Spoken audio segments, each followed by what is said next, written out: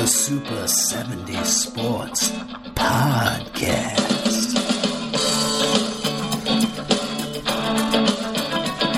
Oh, hell yeah. When people ask me if I'm a Trump guy or a Hillary guy, I just say, no, I'm a Ricky guy. That's just what I think. Now, I have a question for you. Do you pull the old Ricky Henderson and stand in front of the mirror naked and say, Ricky's the best? Ricky's the best. Did you ever hear that story about Ricky Henderson? Well, I have heard that story, and Chad, I do that at least 3 times a week. Well, that's important, I think, as you should, and I think if you're going to be president of the United States, I think that is something that you should be doing, and let the general population know that that's something you do to motivate yourself. Well, so much of life is a state of mind, and I find that helps me kind of find my balance in the mornings. So. I don't know. I probably just killed what shred of electability I had by no, admitting that. This makes you more relatable. Okay, good. Who doesn't stand in front of the mirror and say their name? Yeah, I should have focus grouped that before I admitted it, but no, that's why you're so popular. Is you don't focus group. You just say what you feel, and you don't waver. And you unabashedly, unapologetically love AstroTurf, and that's what we love about you. That was Emmy Award-winning actor and director Chad Lowe on last week's episode of the podcast discussing the Ricky 2016 presidential campaign and giving me his endorsement, which of course is much appreciated. But I have to tell you, as the election season goes on, it's becoming apparent to me that I may actually be the best candidate. And that's frightening. I know very little about domestic policy. I know even less about foreign policy. But what I do know is that all ice cream in this country should be served in a mini baseball helmet. And we might even get crazy and start serving some of the ice cream in mini NFL helmets. And you can read all about my ice cream helmet plan by going to super70sports.com. Not really. This is the Super 70 Sports Podcast. I'm Ricky Cobb. My guest today is former Major League All-Star relief pitcher Don Stanhouse. And before I bring Don on, I want to mention that he and I are both going to be at the first ever Pass Pros Roadshow this Saturday, August 13th in Plano, Texas. Don is going to be joined by fellow former All-Stars Al Oliver, Ellis Valentine, and Jeff Russell. You can learn more about it by going to passpros.com. You can find them on Twitter at passpros. I'm going to be there in the VIP room, and I have to tell you, there are a few VIP tickets remaining, I am told. Be sure to check that out and get in on this, because this is going to be an autograph show that is of a higher level than the normal experiences that you get with these, which is usually just being herded through a line and standing in front of the athlete for 2 seconds. Come back, see me, get in the VIP room, and get to have some conversations with these athletes and just have a fun time, which I'm certain it's going to be that. And as I said, my guest today is going to be there in Plano on August 13th. Come out and see him, myself, and the other Major League All-Stars. Right now, let's go to the Super 70 Sports Hotline and bring on 1979 American League All-Star Don Stanhouse. Don, how are you? Good, Ricky. How are you, bud? Man, I'm doing great. Really happy to have you on the show. And we'll get to the full pack nickname, I'm sure, before we're done. That's one of my favorite things about you is that nickname. But I want to go back to the beginning of your career. You were drafted in '69, 9th overall pick. So obviously you were a big deal coming out of high school. Drafted by the Oakland A's. And could you talk to me a little bit about going through the A's organization and your development and your conversion into a pitcher? Well, I come from a little bitty town in southern Illinois. It's called DuQuoin, Illinois. And most famous for the home of the Hambletonian, the Sulky horse races and the fair every year. Little bitty high school. I mean, my freshman year, our football team had 12 guys. You know, they'd say defense and one guy'd run in and one guy'd run out. And as it turned out, small high school, all I did was play sports. And as it turned out with the guys I played with and how we developed, I ended up being an All-American in football and an All-American in baseball from a little bitty town. So I was scouted quite heavily through high school. Say there were more scouts there than parents most of the time. But it was a unique experience. And then in the state tournament that year, actually I missed playing Jim Sundberg by one game. But that's when the draft took place, and they let me know that I was drafted by Oakland, and it was pretty exciting at the time. But I had already signed a letter of intent to play football at the University of Missouri for Dan Devine. And when he found out I was drafted, one of the things he never allowed anybody to do was play two sports, but he called me and said, I'll tell you what, we'll double scholarship you. You can play football and baseball. And I said, now that sounds pretty interesting. So as it turned out, Charlie Finley was trying to sign me with Oakland, and Dan Devine was trying to keep me at the University of Missouri. And eventually those guys started talking. And those two guys are the ones that negotiated my contract, actually. Really? And Dan Devine called me one day. He said, there's nothing more I'd love to have you play football and be here at the University of Missouri, but I negotiated a pretty good deal for you, and Oakland really wants you, so I think you ought to play pro baseball. And I respected the man very much, of course, and said, yep, I'll go do it. As long as I get to play, that's all that matters to me. So I headed off to Tri-Cities, Washington, and Northwest League, and never really been away from home. Mm-hmm. And when I got there, it was just like, wow. Well, everybody was an All-American. Everybody was All-State. Everybody was good. And lo and behold, I got to the ballpark a little bit late, and they gave me a uniform. I looked like Max Paxton. I didn't know who Max was at the time, but it was pretty dadgum funny. And my coach at that time, the manager, name was Billy Herman. And I didn't know who he was. So, but I eventually did, brother. I found out. He said, and they hadn't told you yet that you're a third baseman. So I went out and took some ground balls at third base, and they hit me in the chest, in the face, and I couldn't hit the first baseman with the throws, and it was just a mess. And I was scared to death, and I started across. They called me in for batting practice, and I started across the line, and it was like the foul line reached up and tripped me, and I fell down. And all these guys are looking at me in this Max Paxton outfit, saying, that's our number one. And I stepped into the cage and never knew what to expect, but I hit the first 5 balls out of the ballpark. So life changed. As it turned out, the season started and went on. I was doing fairly well hitting, and I hit some home runs, and I could drive in runs. I was good at that. But then again, they didn't let any fans sit behind first base because I really had a hard time hitting the first baseman, much less catching the ground ball. So I went on to set a record of 4 errors in 1 inning, and as it turned out, my arm was very good. And we got into one of those marathon games where it was like 17-6 or something like that. And Billy, I said, you're a pitching high schooler. So I said, yeah. He said, well, we got a couple innings left. Would you finish them off? And I said, I'd be glad to. So got on the mound and struck out 6. Yeah, that'll work. Next day, I was back at third base playing, and the same thing happened down the road with 3 innings and struck out 9. And lo and behold, they had called from Oakland, and the reports had come out, and Billy said they'd like you to start a game.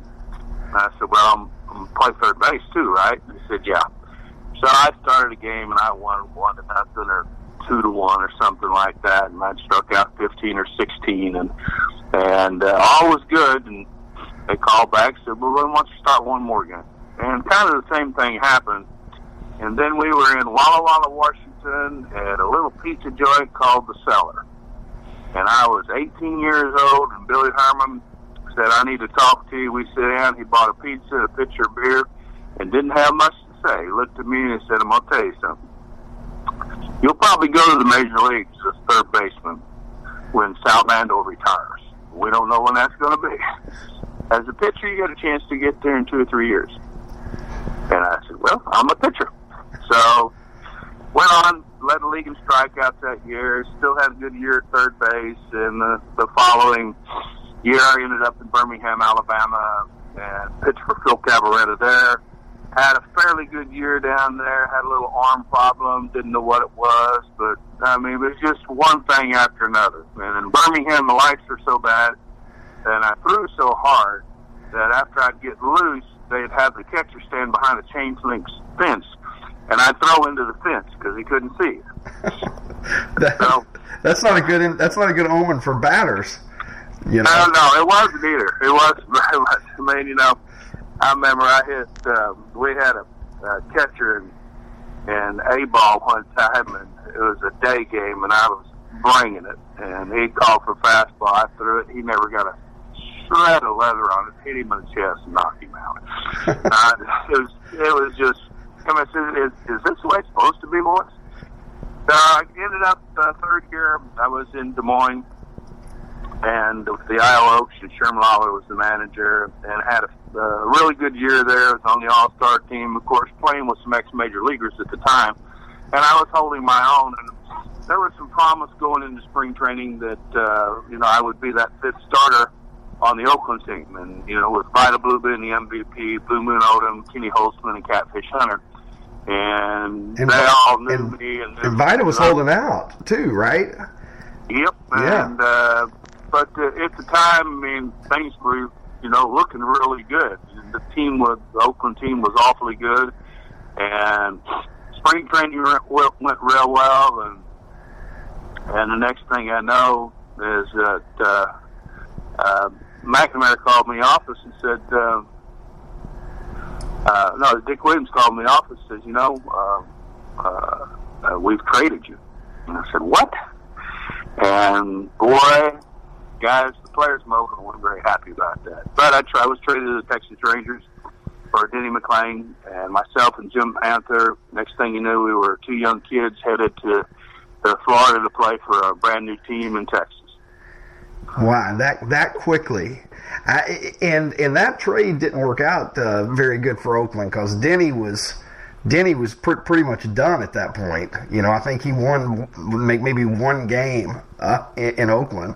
I'm sure they'd like to have that one back. Yeah. So like as you say, you get dealt to Texas.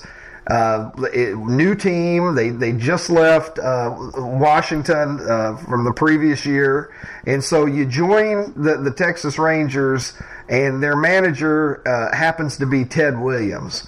Now, Ted's obviously one of the most famous players in baseball history, and one of the biggest personalities.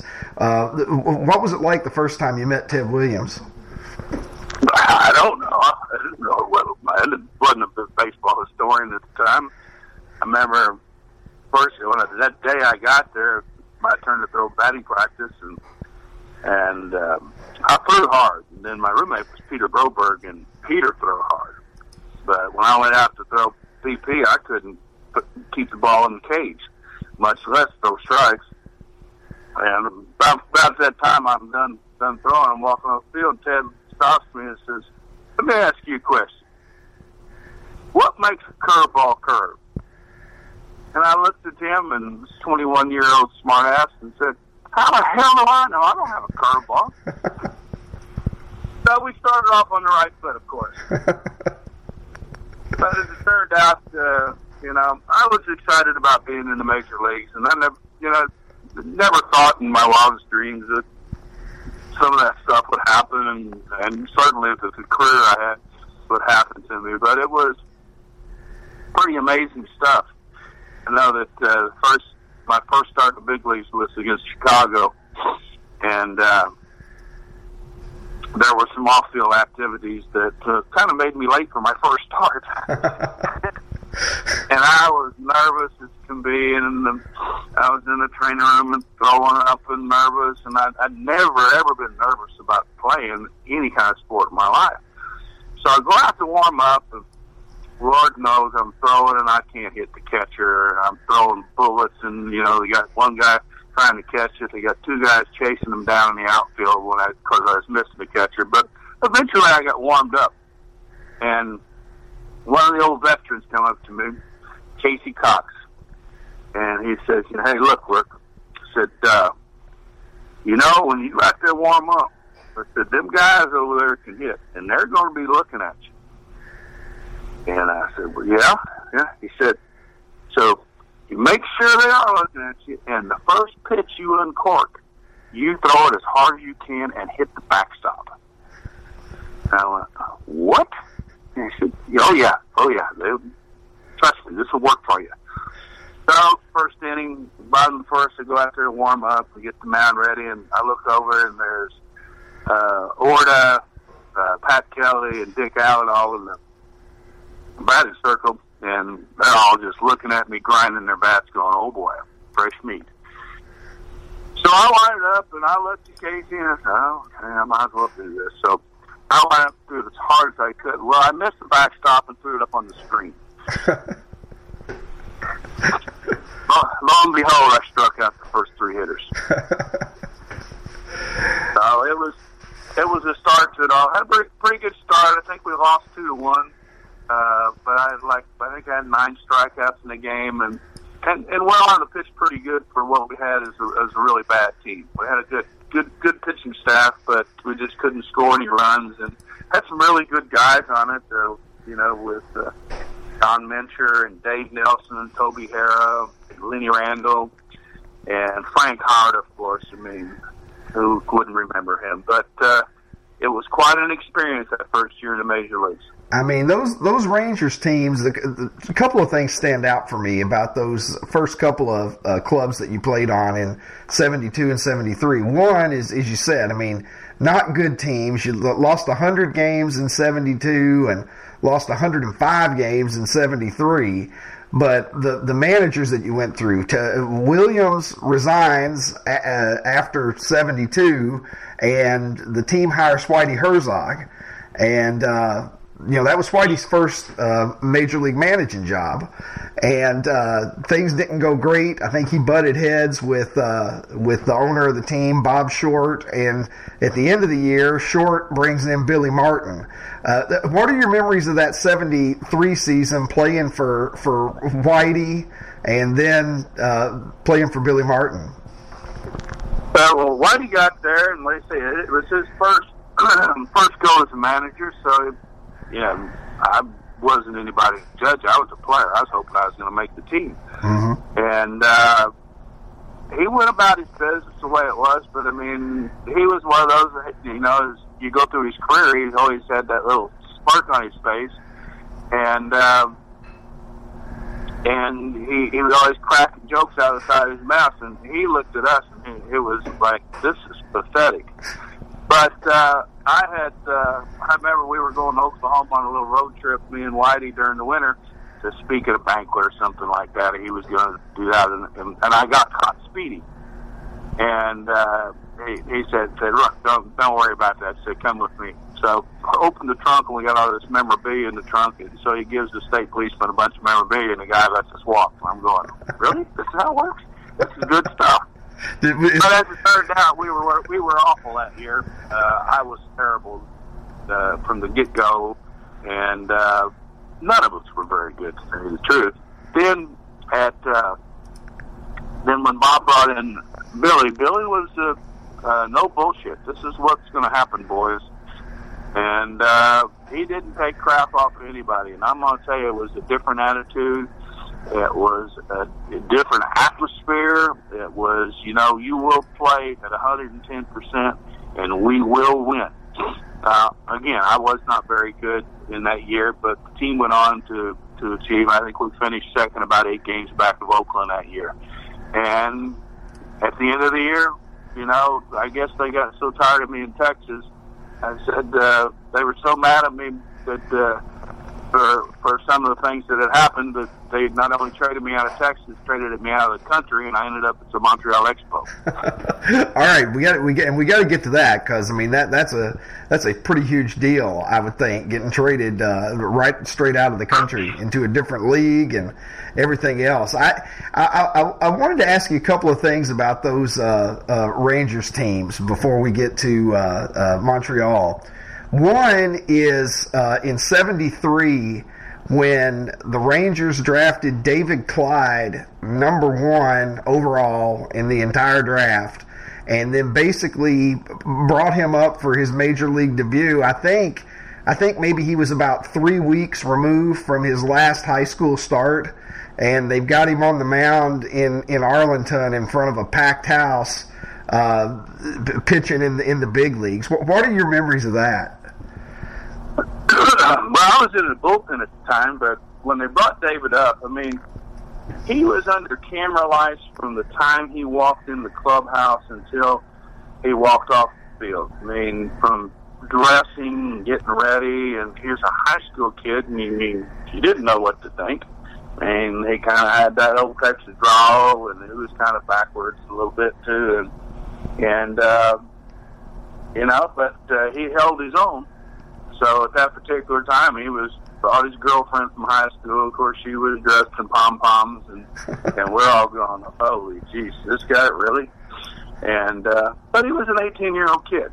And as things developed during the course of the season, and especially with Billy, and Billy was, trying to treat him with kid gloves, but I think he just hung around some of the veterans a little bit too much, and the next thing you know, he was knee deep, and he was smoking and drinking, and it just wasn't. He wasn't ready for some of that. Right. So I think that kind of got to him, and unfortunately, he went on to struggle throughout his career. I see David every now and then. He's a great guy, and you'd never know it by looking at him, but he's got that deep, dark look in his eyes. It's that shoulda, coulda, woulda. But he'll talk baseball, and you can tell here's a guy that loves baseball. And he knows, just like I know, that maybe things could have been better if I was better as a person. So, but it was amazing to see that young kid walk out there and pitch the way he did in front of that crowd on that day game, and how he carried himself. It was pretty interesting. Well, let's go to '74 real quickly. You were talking about how when Billy came in, it was a change in the culture of the team, and you guys picked up Fergie Jenkins for the '74 season, and that certainly doesn't hurt anything. I think Fergie won 25 for you guys in '74. But I wanted to talk to you because the book that I'm working on, and I know some of my listeners are aware that I'm writing a book about baseball in the 1970s.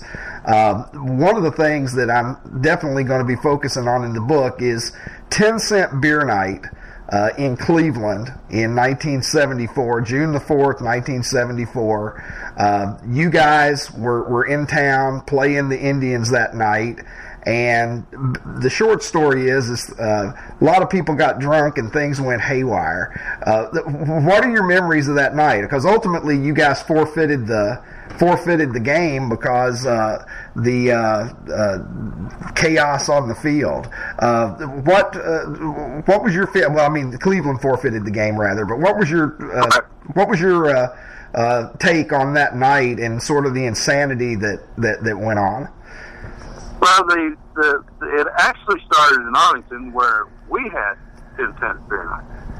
And, of course, Billy doesn't take any crap from anybody. And Milt Wilcox was pitching. He was kind of cocky at the time. And Lenny Randall was hitting, and Billy yelled out to him and said, "Lay it down first baseline and take him out."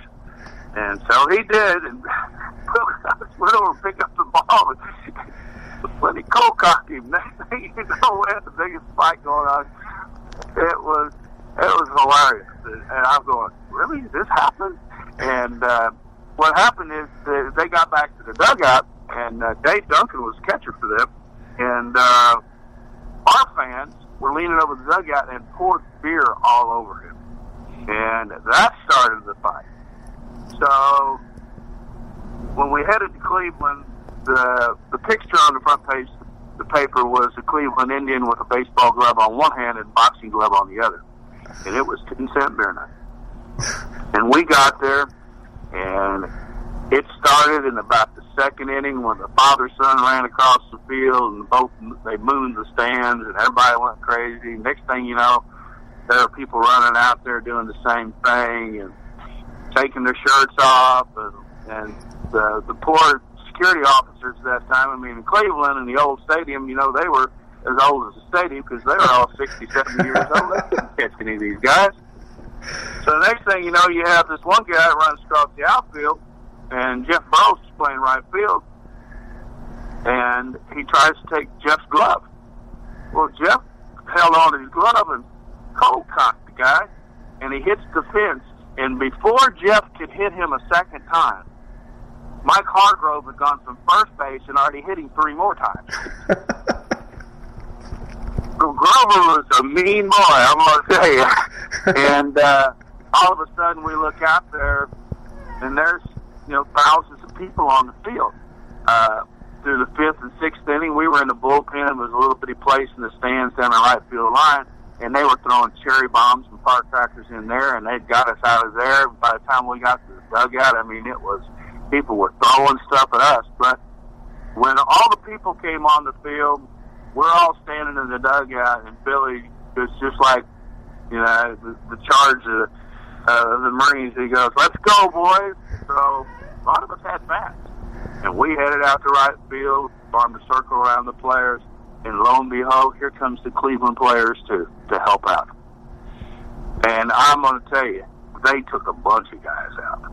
It was a mess. And of course, they forfeited the game, but as we got in the bus to go back to the hotel, everybody was hunkered down in their seats. They threw things through the windows. It was crazy. Man.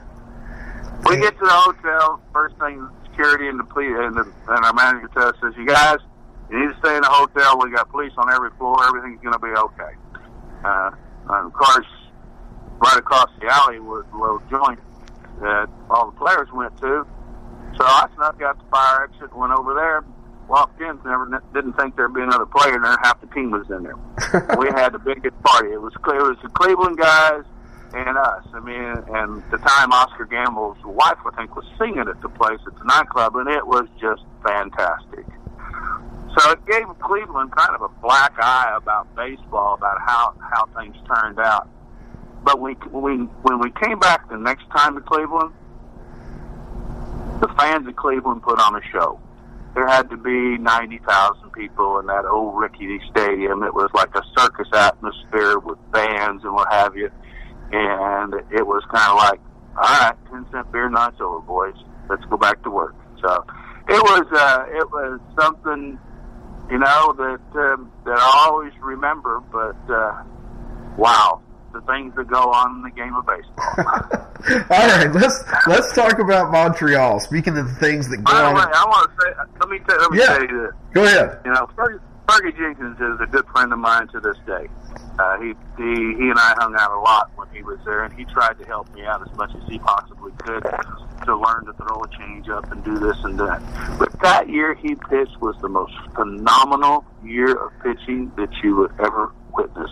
He should have won the Cy Young that year. He didn't.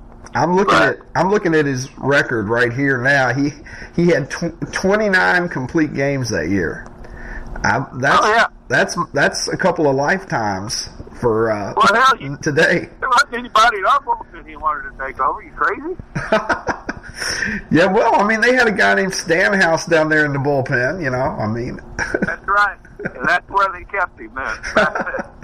Yeah, Fergie was unbelievable that year. I mean, he walked 45 guys in 328 innings. So I mean, he was unbelievable. When you look at it, when Mike Hargrove, nobody expected him to come up and as a rookie play the way he did, and then Burroughs was the MVP.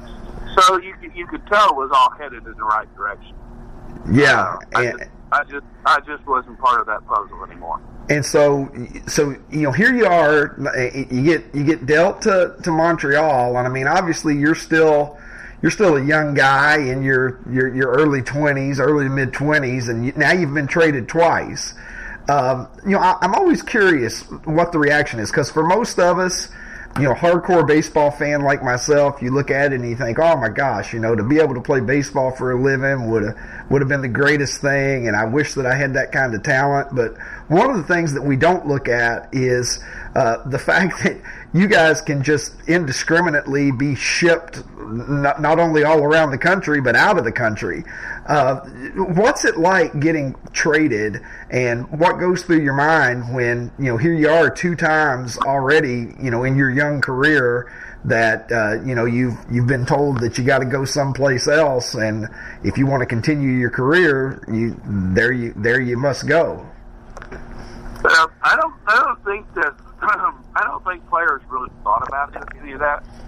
I mean, it was just accepted, and until Marvin Miller came along and said, "Hey, you guys got some say-so here." I think it was just something that happened, and you accepted and you moved on. But I also knew that in me that there was something there; it just hadn't come out yet. And I'm going to tell you something. I wasn't about to quit, no matter what. But when I went from Billy Martin to Montreal, well, you talk about an eye-opener. Here I got to meet the little general, Big Sergeant Gene Mock, and I'm going, he looks at my hair, it's too long, sideburns are too long, wearing my socks too long. I'm going, really? But that's the way it was. He was tough. He and I didn't get along very well.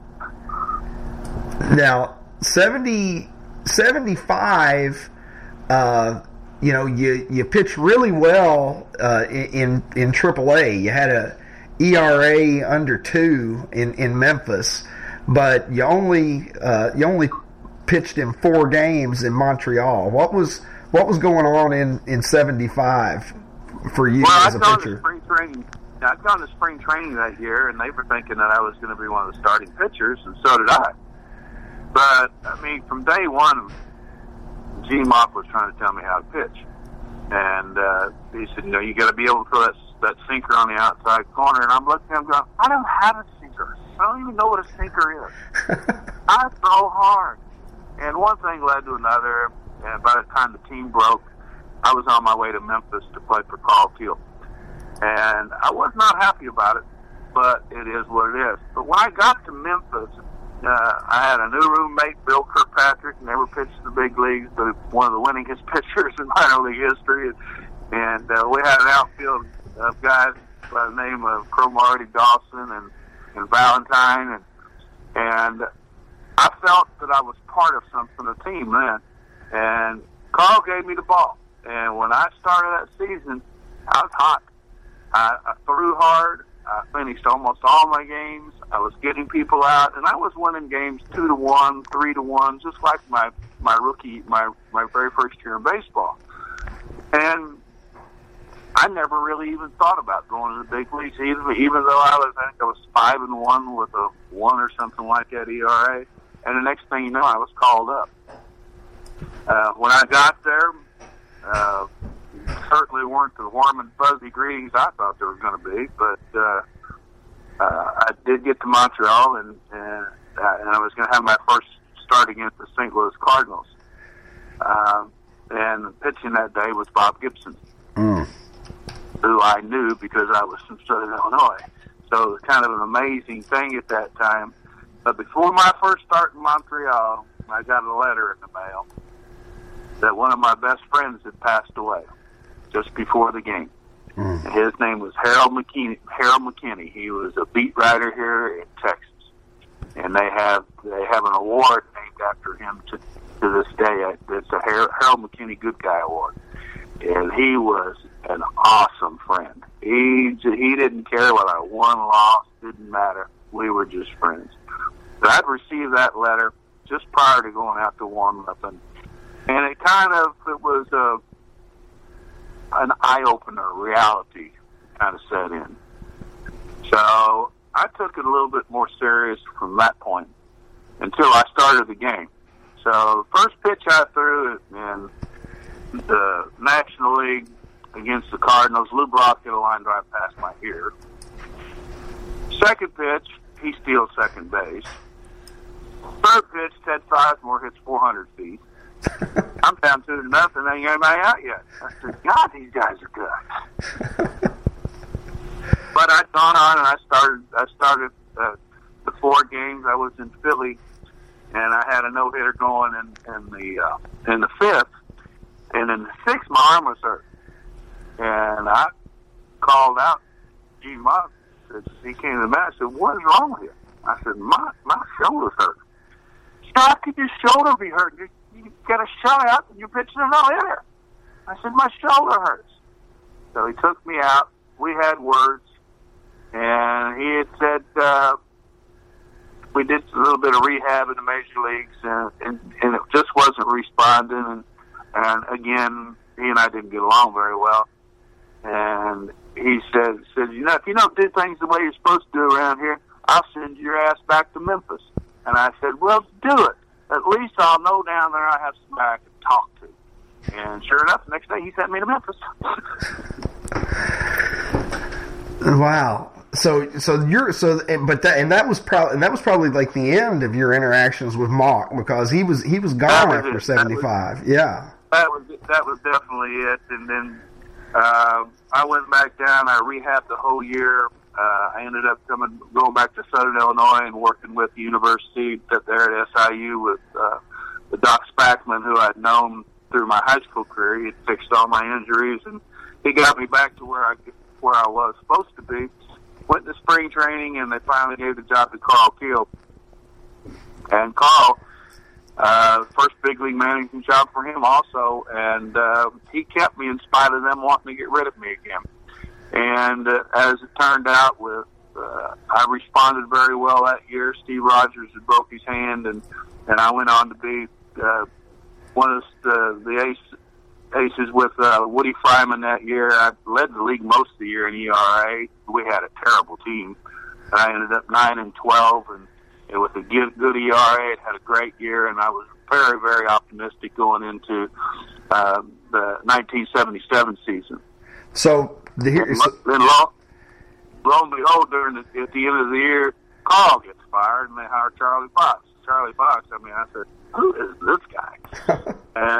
But the year got over in a hurry, and it was done. And then going into the next year, that's when they hired Dick Williams. So Dick Williams sort of re-enters the picture for you in 77. And 77's an interesting season in your career, because you begin it in the rotation. In fact, you started the first game, I believe, in the history of Olympic Stadium against yes, I did. Against Steve Carlton.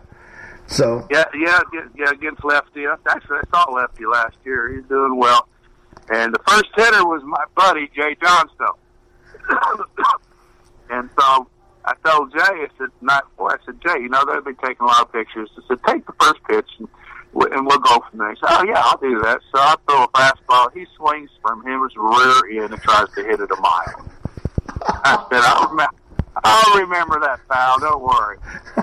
I've got to ask him about that. I've talked to Jay a few times, and oh yeah, he's a mess for sure. Well, there's more as you get down the road. Jay and I have some more interaction for sure. Yeah, I've got to ask you about that, particularly as it involves Tommy Lasorda. So 77. You started in the rotation, and later on in the season, you start working exclusively out of the bullpen and closing some games. How did that move happen? Because I believe, over the last couple of months of the season, you had 8 or 9 saves, and basically from that point on in your career, you never started another game. Well, I just wasn't very good as the starter that year. Just nothing was clicking for me. And you look around at that team, and all of a sudden you got a starting catcher that's pretty good in Gary Carter. You got a third baseman by the name of Larry Parrish that he should have pitched. And at first base you got Tony Perez. Second base you got Dave Cash, and then you got these 3 people in the outfield that I knew from before, and Cromartie, the Hawk, and Ellis Valentine. So it wasn't about them guys learn, and I guess it was about them learning how to play together and scoring runs and doing the right things, but I just wasn't very good. And, I mean, everybody thought, you know, I was going to come out of it. I hit a grand slam in Chicago. I said, yeah, I hit a grand slam in the big league. He said, oh, that's really cool. He said, bad part about it, I was pitching. I got beat 7-5. Well, at least you made it close. I mean, you know, that counts for something. Yeah, that was about it. But we were in Chicago, and Dick Williams stopped the bus right in the middle of traffic and stood up and said, Stanhouse, come here. And I went, oh, God, what have I done now? And he doesn't say a word to me. We walk down this little alley and walk up to a door, and I didn't know what it was. And he knocks on the door and slide it open, and hi, Mr. Williams, I hear, and he opened the door, and it's a really nice restaurant. So we go in and sit down, and he orders a drink. He said, what would you like? And I said, well, Mr. Boffman, the owner of the Expos, told me I should be drinking Crown Royal. And sure enough, I was. And he doesn't say anything, and he looks at me, and he said, Stanley, you're not a very good starting pitcher. But from now on, you're in the bullpen. You're my sharp man. End of conversation. The next day, I was in the bullpen. And as it turned out, I went on from there. I mean, I think I was like 1 or 2 and 8 at the time. And I ended up 10-10 with 10 saves and a good ERA. Everybody was optimistic. They finally had a closer that could do something. And at the end of 77 season, things were looking up. And we were going to have a really good ball club going into the next couple of years. So I was very optimistic at that point. And I kind of took on the closer role. And as I saw Dick Williams years later, you know, I'd ask him, so why did you make me closer? He said, because I knew you would never quit. That's the attitude you got to have. And sure enough, I mean, as you go on, and I didn't ever gave in to hitters. I would go right after them all the time. Sometimes I'd do things a little bit unusual, but that was the nature of me. Well, I mean, the thing is I'm looking at your August and September results in 77. I mean, you had a game where you got a win out of the bullpen. You pitched 5 1/3 innings, 1 hit, shutout relief to get a win. You had a 4-inning save against the Reds in August. And then, you know, I look at your record in September. 3-inning save, 2 1/3 innings, 3-inning save, 2 2/3 inning save. I mean, you know, when you were a closer, it was far different than this, you know, hand the ball over and go out there and get me 3 outs.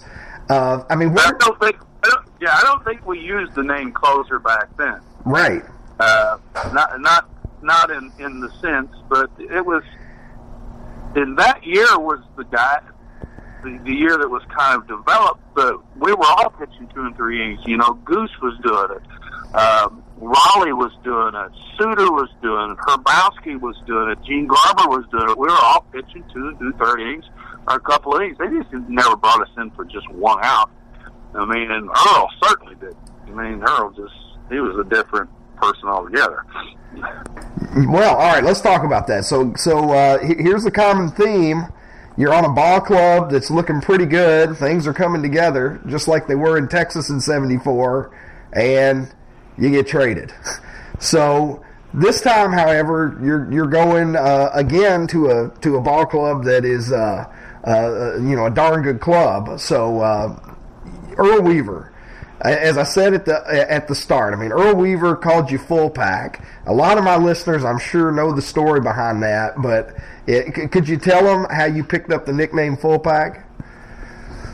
Well, it's supposedly, I mean, I say I never gave in to hitters, but my philosophy was, you know, walk the guys that can hit you, and the other guys you should be able to get out.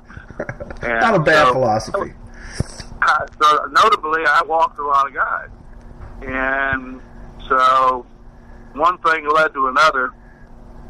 And after one of the games that I'd gone through where it was a funky save, it took an hour for me to get 3 outs.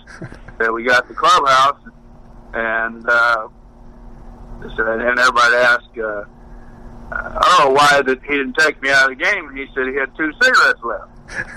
And he said I hadn't smoked the full pack yet. So the next day the headlines was full pack. So supposedly, Earl Weaver smoked a full pack of cigarettes every time I pitched. Well, it might have taken you a while to get some of those saves, but the important thing is you were getting them. I mean, 78, you were terrific. You had 24 saves, 2.89 ERA, and I mean, you really established yourself as one of the best relief pitchers in baseball. I mean, what were your feelings on playing there in Baltimore? Because obviously, Earl is a tremendously successful manager, and you guys had a really nice lineup, a really good starting rotation. How did you enjoy playing in Baltimore?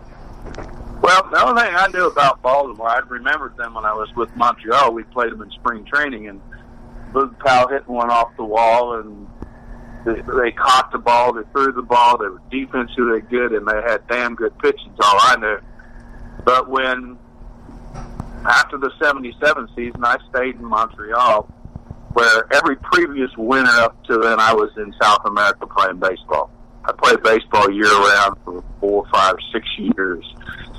But I stayed there that year and did the PR for the club, and I was, a fairly colorful guy. I had my own radio show. I'd fill in for Ted Teevan all the time, and I was known around Montreal. So I was traded as a big surprise. It was one of the writers that called me and told me I was traded.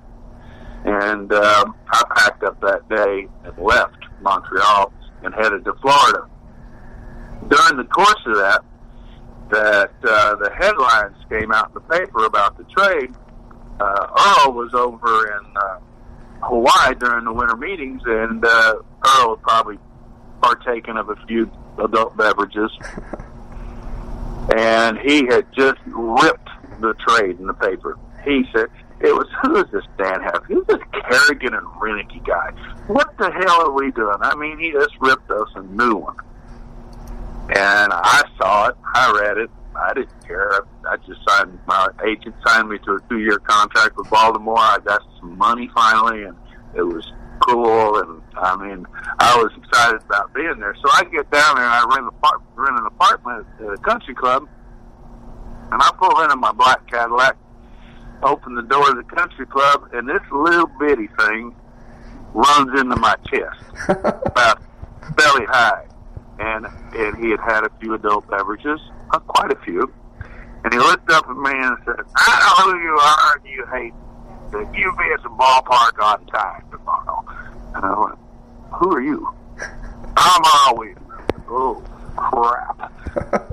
So, next day I get to the ballpark, the first guy I run into is Mark Belanger. And I looked at him and I said, you are my idol. And he goes, no, you're my idol. I'll take care of you, don't worry. So one thing led to another, and I'm late getting on the field or getting dressed to get on the field. Everybody's ready to go with me, and I'm trying to strap on my uniform, and out comes Cal Ripken Sr., and he goes, now, Renicky, Kerrigan, get in here.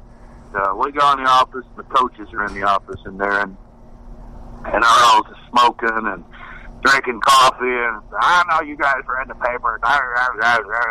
Yeah, this is the way it is, and we're just going to forget about it all. And, of course, Kerrigan said, yes, sir.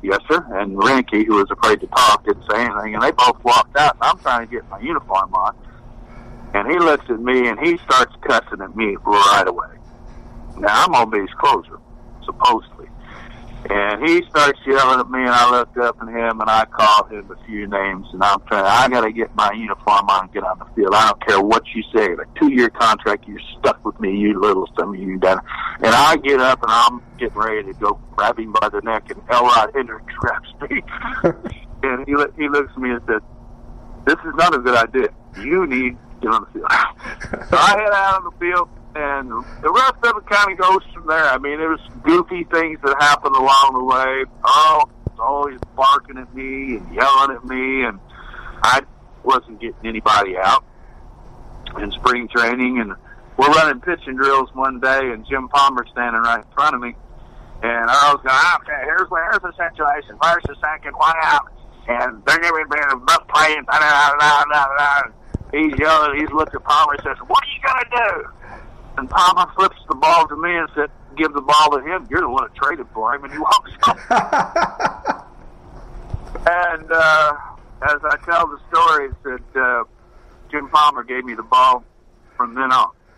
And I saved a number of ball games for Jim. And even with the lefty in the bullpen, he would yell at Earl and say, no, you need to bring in fullback.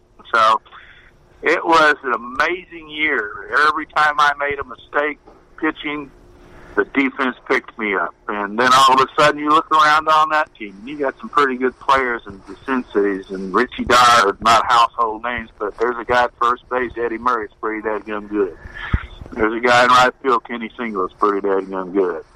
And all of a sudden the emergence of pitchers that like Scotty McGregor, and then Mike Flanagan, who wins the Cy Young, and then all of a sudden it's a guy by the name of Dennis Martinez, and then a Steve Stone, and Tippy Martinez is the left guy, and all of a sudden I'm a guy that was fortunate enough to, when you look at sports and you think about the thrill of victory and the agony of defeat, I saw that in playing with Texas in Montreal, where we lost 112 games. And I saw the other side of it with Baltimore, when we won 108 games, that every day we were going to win. So it was a real interesting time. Once you're an all-star, I mean, that puts you in a different category. That's a pretty good feather to have in your cap. It was, and really I thought I should have made the all-star team in 1976 with Montreal. And it was between myself and Woody Fryman, and Woody was the old journeyman and one of the greatest guys you'd ever meet, but they took Woody instead of me. That's okay, because I kind of felt like I arrived at that time. But when Kenny Singleton and I made the All-Star team in 79, it could have been a lot of different guys, but I'd ripped off, 10 or 12 saves at the beginning of the year. I had gotten out of a lot of bases-loaded jams with nobody out that year also. And it was kind of unusual that it always came up that way. But we were actually in Seattle at that time, so I ended up spending a week in Seattle for the All-Star game and team. But as we went into the All-Star clubhouse that day, Kenny Singleton and my lockers were right across from the Boston lockers. And in there was Yastrzemski, Fisk, Rice, Barry Remy, Clyde Evans. I mean, it was just like the whole Boston team. They had a heck of a team, and they were right across from us.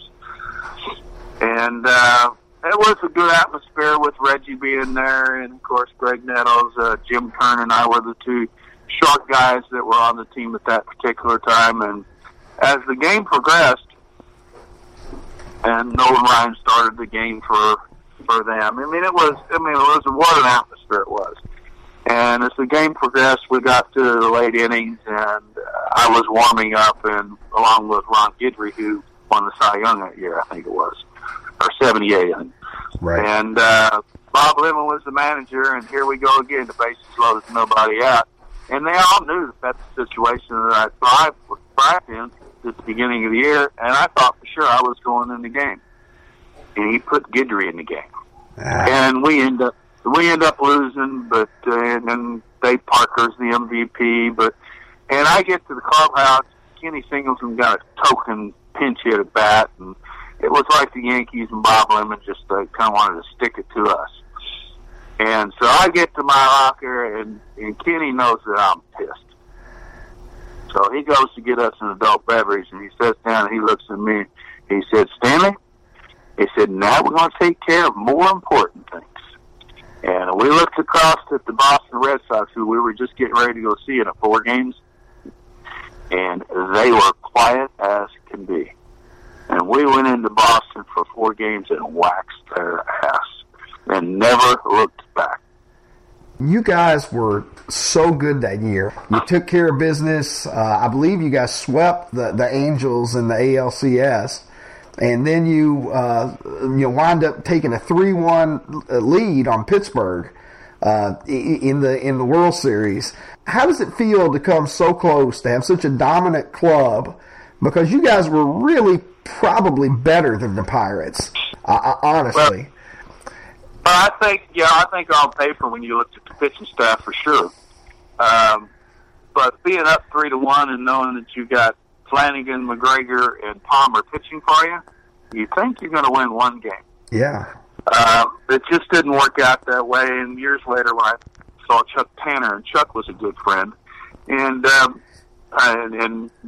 congratulations and all that good stuff. But I said, you guys did it. He said, well, the whole idea was try to keep you out of the game with the lead. And I never pitched with a lead. So, but their pitching just come out of nowhere. I mean, it was when Rooker could pitch 7 innings out of the bullpen and shuts you down, something's up. But it was a fantastic experience. It's not something that, like you said, when you look on there, it's on sports, it's one of those, it plays every month, the comeback, and they never see anything like that in sports, and kudos to them. But at the end of it, it was kind of like a deep breath. The season was over, and my time in Baltimore was over. Well, within a few weeks of that World Series, you signed as a free agent with the Dodgers. I mean, how tough of a decision was that for you, deciding where to go? Because for one thing, I would think, you mentioned Marvin Miller earlier in the conversation. I mean, you've been traded, 3 times at that point in your career, and then finally you've got the tenure to be able to control your own destiny for the first time. I mean, I got to imagine that was a pretty good feeling to be the guy who was in charge of where you were going to play for a change. Well, it's like, it was like everything in my baseball life. It wasn't planned. And my agent and still one of my best friends, Cookie Lazarus out of Montreal, was negotiating at the time, and they had the draft, what they called the draft back then in New York City. So I had met him in New York, and he had brought 1 suitcase for me. And the feeling all along was that I was going to end up with the Milwaukee Brewers. Harvey Keene was the manager, and he was a good friend, and they had followed me, and I'd had good success against them, and there was just everybody in the papers. Everybody thought it was going to be Milwaukee. So a good friend of mine in Montreal had sold me a full-length Alaskan wolf coat. And my agent brought it to me in New York. So there's pictures of me in Central Park in New York in my coat, and I'm having way too much fun. And so the draft goes out, and I'm a free agent, and he's talking to them, and I head back to, I come to Texas to see a guy I went to high school with, ended up being my best man in the wedding, and I didn't know it at the time, but I was sitting in my future wife's apartment. And Cookie called me and said, "You won't believe what happened." And I said, "Well, what?" And he proceeds to tell me he's negotiating. He's got 2 phones in his office, and he's got one he's got a D on, the other one's got a B on, and so he's thinking he's got us done with the Brewers, and I'm going to get about $1.7 million, and the Dodger phone rings, and it's Al Campanis. So Cookie picks up the phone and acts like he's talking to the Brewers. And he goes, "Yeah, Stanhouse, really interested coming to Milwaukee. Looks like we're pretty much there right now." And Al Campanis said, Whoa. This Al Campanis was done. "What do you mean you got a deal done with the Brewers? How much do you need?" And he goes, "Well, right now we're at about $2 million. And he goes, "I'll give you 2.1. I don't know if that'll mean anything, but what do you want?" So next thing you know, he asked for 2.4. So I'll give you 2.1 right now. And Cookie goes, "I'll take it." So Cookie calls me in Texas and tells me the story of how he did the old switcheroo. and I'm adopted. So I get there, and the previous year they hadn't had anybody to bullpen. Charlie Huff was kind of trying to do it for them with the knuckleball, and And but when I got there and I looked at that team, geez, Yeager, Say, Russell, Lopes, Garvey, Rick Mundy, Reggie Smith, Dusty Baker, Don Sutton, Jerry Royce, and of course my favorite guy, Jay Johnstone. and it just didn't work out. I hurt my back in spring training. My arm was terrible all year. I couldn't do anything. I was out most of the year. And still at that, I had more wins and more saves than anybody in the pen the year before. But I just didn't believe Dodge could blue like Tommy. Who did? You know, I mean, listen. Tell me. I remember. In fact, the first time that I ever talked to Jay Johnstone, I told him this. When I was in high school, we were reading some literary classic that I had no interest in. I think it might have been The Good Earth or something. And so I had a paperback copy of one of Jay's books. And you mean temporary insanity? I had to it was either Temporary Insanity or Over the Edge. I think it was Temporary Insanity. Well, I took it and I stuck it inside of the book that we were supposed to be reading. And so I'm sitting there in high school in class. We're having this quiet reading time, and everybody else is reading The Good Earth, and I'm reading about you and Johnstone and Jerry Royce and you know, the stuff that you guys were pulling. I mean, could you tell me, I mean, you weren't in LA that long, but you guys definitely had some fun with Lasorda. I mean, some devious minds there between you and Johnstone. Oh, it's just we would get in trouble for doing stuff. It was Jay, myself, and Jerry Royce. Seemed like we'd be right in the middle of something all the time. And in the book itself, the fold-out picture shows the picture of the three of us, and we got T-shirts on our long johns and everything. But when we went to take the team photos that year, I mean the individual pictures for the Dodgers that year, the three of us got in there and we took our clothes off. We did a nude shot, but they wouldn't let us have it. But we did. That's the one we did with the cigarette in my mouth and everything, and that's the fold out in the middle of the book. Oh, you know, Tommy was so mad at us about everything. In spring training, you know, on St. Patty's Day, the three of us went to his room and took everything out of his refrigerator and painted it green and put it back in there. and then Garvey, who was the nicest guy in the world, we painted all his bats green, and he was mad at us, and he shed a tear, and it was just a mess. Then Jay and I got mad at Jerry one day and went out in right field, and we took a bucket of tape with us, and we taped him up like a mummy and left him there. And let's see, what was the other thing? I love how you're just telling these stories. It's like so matter of fact. You're just going from one to the other. Yeah. Like. You gotta understand, this is not premeditated. We just knew we were going to do this. And let's see, Sparky and the Big Red Machine came to town one time, so we stole one of the little infield guys' wagons that had all the dirt in it, and the three of us get in the back of it, and the guy takes us around and parks right in front of the bench while they're all sitting there, and we moon all of them. And then we got so mad at Lasorda because he used to bring all the celebrities into his locker room, and he'd tell them how he managed beautifully because we won that day, and that Stanhouse was terrible because we lost that day. So we got tired of him admiring other people, and the three of us got 3 big blow-ups of us, pictures. And he must have had 100, 200 pictures in his office, autographed to him by everybody. You know, him and Don Rickle, I think they were brothers from a different mother. But we took every picture out of his office, and we put the picture of the three of us on 3 walls. And he comes to get us. He's so mad at us about everything. But it was fun. You know, it was a lot of fun.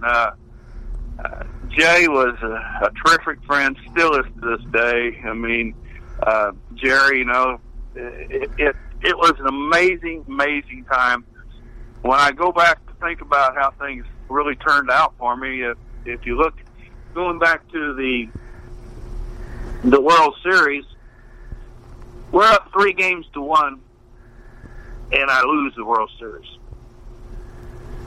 In 1980, I have an injury-shortened season, but at the end, I'm out in the bullpen with a guy by the name of Fernando Valenzuela and Steve Howe, and we go through the whole year, and we have 4 games left, and they're all against the Astros, and they're up on us by 3 games. We win the first 3. We lose the last game of the year, not to make the playoffs. 1981, strike short in the year. I'm not with the Dodgers. They win the World Series. 1982, I make a comeback with the Orioles. We go the whole year, go into the last series against the Milwaukee Brewers. They're up 2 games. With 3 to go, we win the first 2, lose the last game of the year. We don't go to the playoffs. In 1983, I'm in minor leagues. The Orioles go back and win the World Series. So I was a day late and $1 short a number of times. Yeah. But it was fantastic to be part of all of that. Had so much fun, probably had too much fun, but I wouldn't change a thing. Along the way, great things happened to me. I mean, think about this. My first year in the big leagues, I made $12,500. I ended up getting to experience free agency and make a little bit of money. My first year in pro ball, some of the blacks couldn't eat in restaurants. My best friends, they'd run through a wall for me. Along the way, I met my wife. I've been married 35 years. I have 3 beautiful kids, 2 great grandkids, and I'm very, very fortunate. Yeah, it's not bad. It's not a bad life, Don. I think all in all, you came out okay. It's been great. I mean, I've got great friends out of baseball, and like I said, I see Fergie and Raleigh and Goose all the time, and it's just been a blast. I mean, when you think about it, I look back at, I played with or against or been coached by or against 70 plus Hall of Famers. That's remarkable. And they all know me.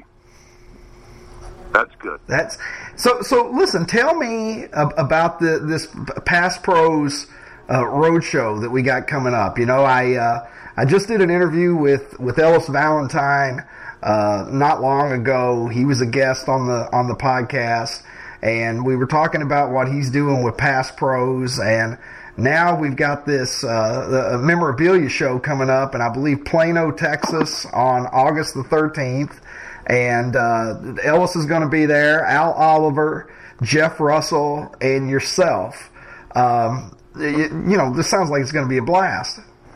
It'll be, it'll be glad. I see Russell all the time, and Ellis is back here in Texas, and we have a group here in Texas called the Texas Rangers Legacy Group, which is anybody that played one day for the Texas Rangers. And with about 80 guys in that group, we're always doing something here in the community, whether it's golf or schools or fields or clinics or something like that. So we're involved. So I see Ellis, and with he being my good friend from the Montreal days, he had mentioned it to me, and I said, whatever you need, brother. So I'd like to be part of it. So one thing's led to another, and it's been a slow go here for about a year or so, trying to get it established, but I can tell you that they've worked really hard to get to this point.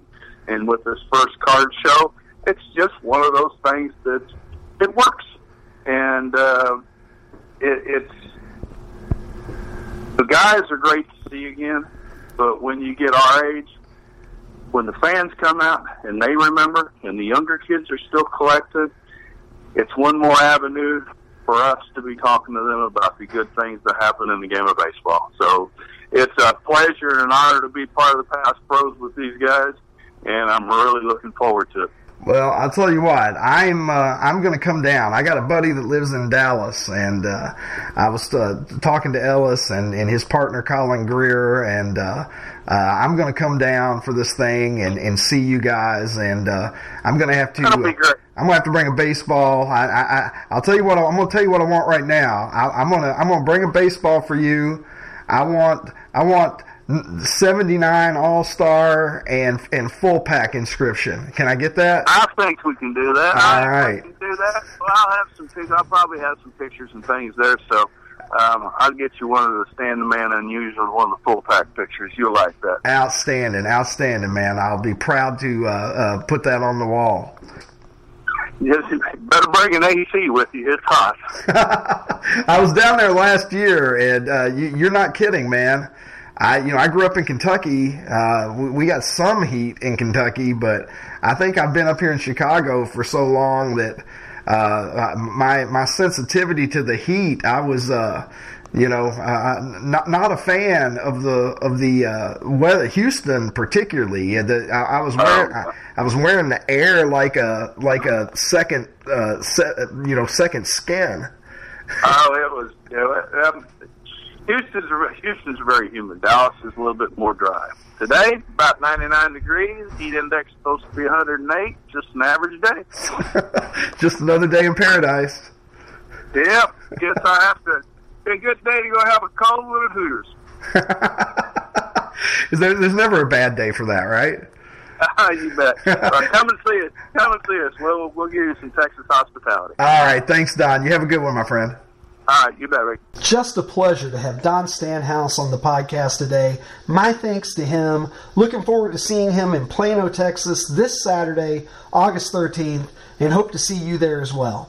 My guest next time is Gar Ryness, the batting stance guy. You may know him from YouTube. You may know him from MLB Network. But he is a man who has what he proclaims to be the least marketable skill in America. It also happens to be one of the most entertaining skills in America. If you're a baseball fan, he can mimic the batting stance of any player that you want to name, and he can do it flawlessly and hilariously. We'll be talking about the unique position he occupies in the baseball world, what players from Derek Jeter to Pete Rose have had to say about his work, and a heck of a lot more. So until next time, I'm Ricky Cobb, and you've been listening to the Super 70 Sports Podcast.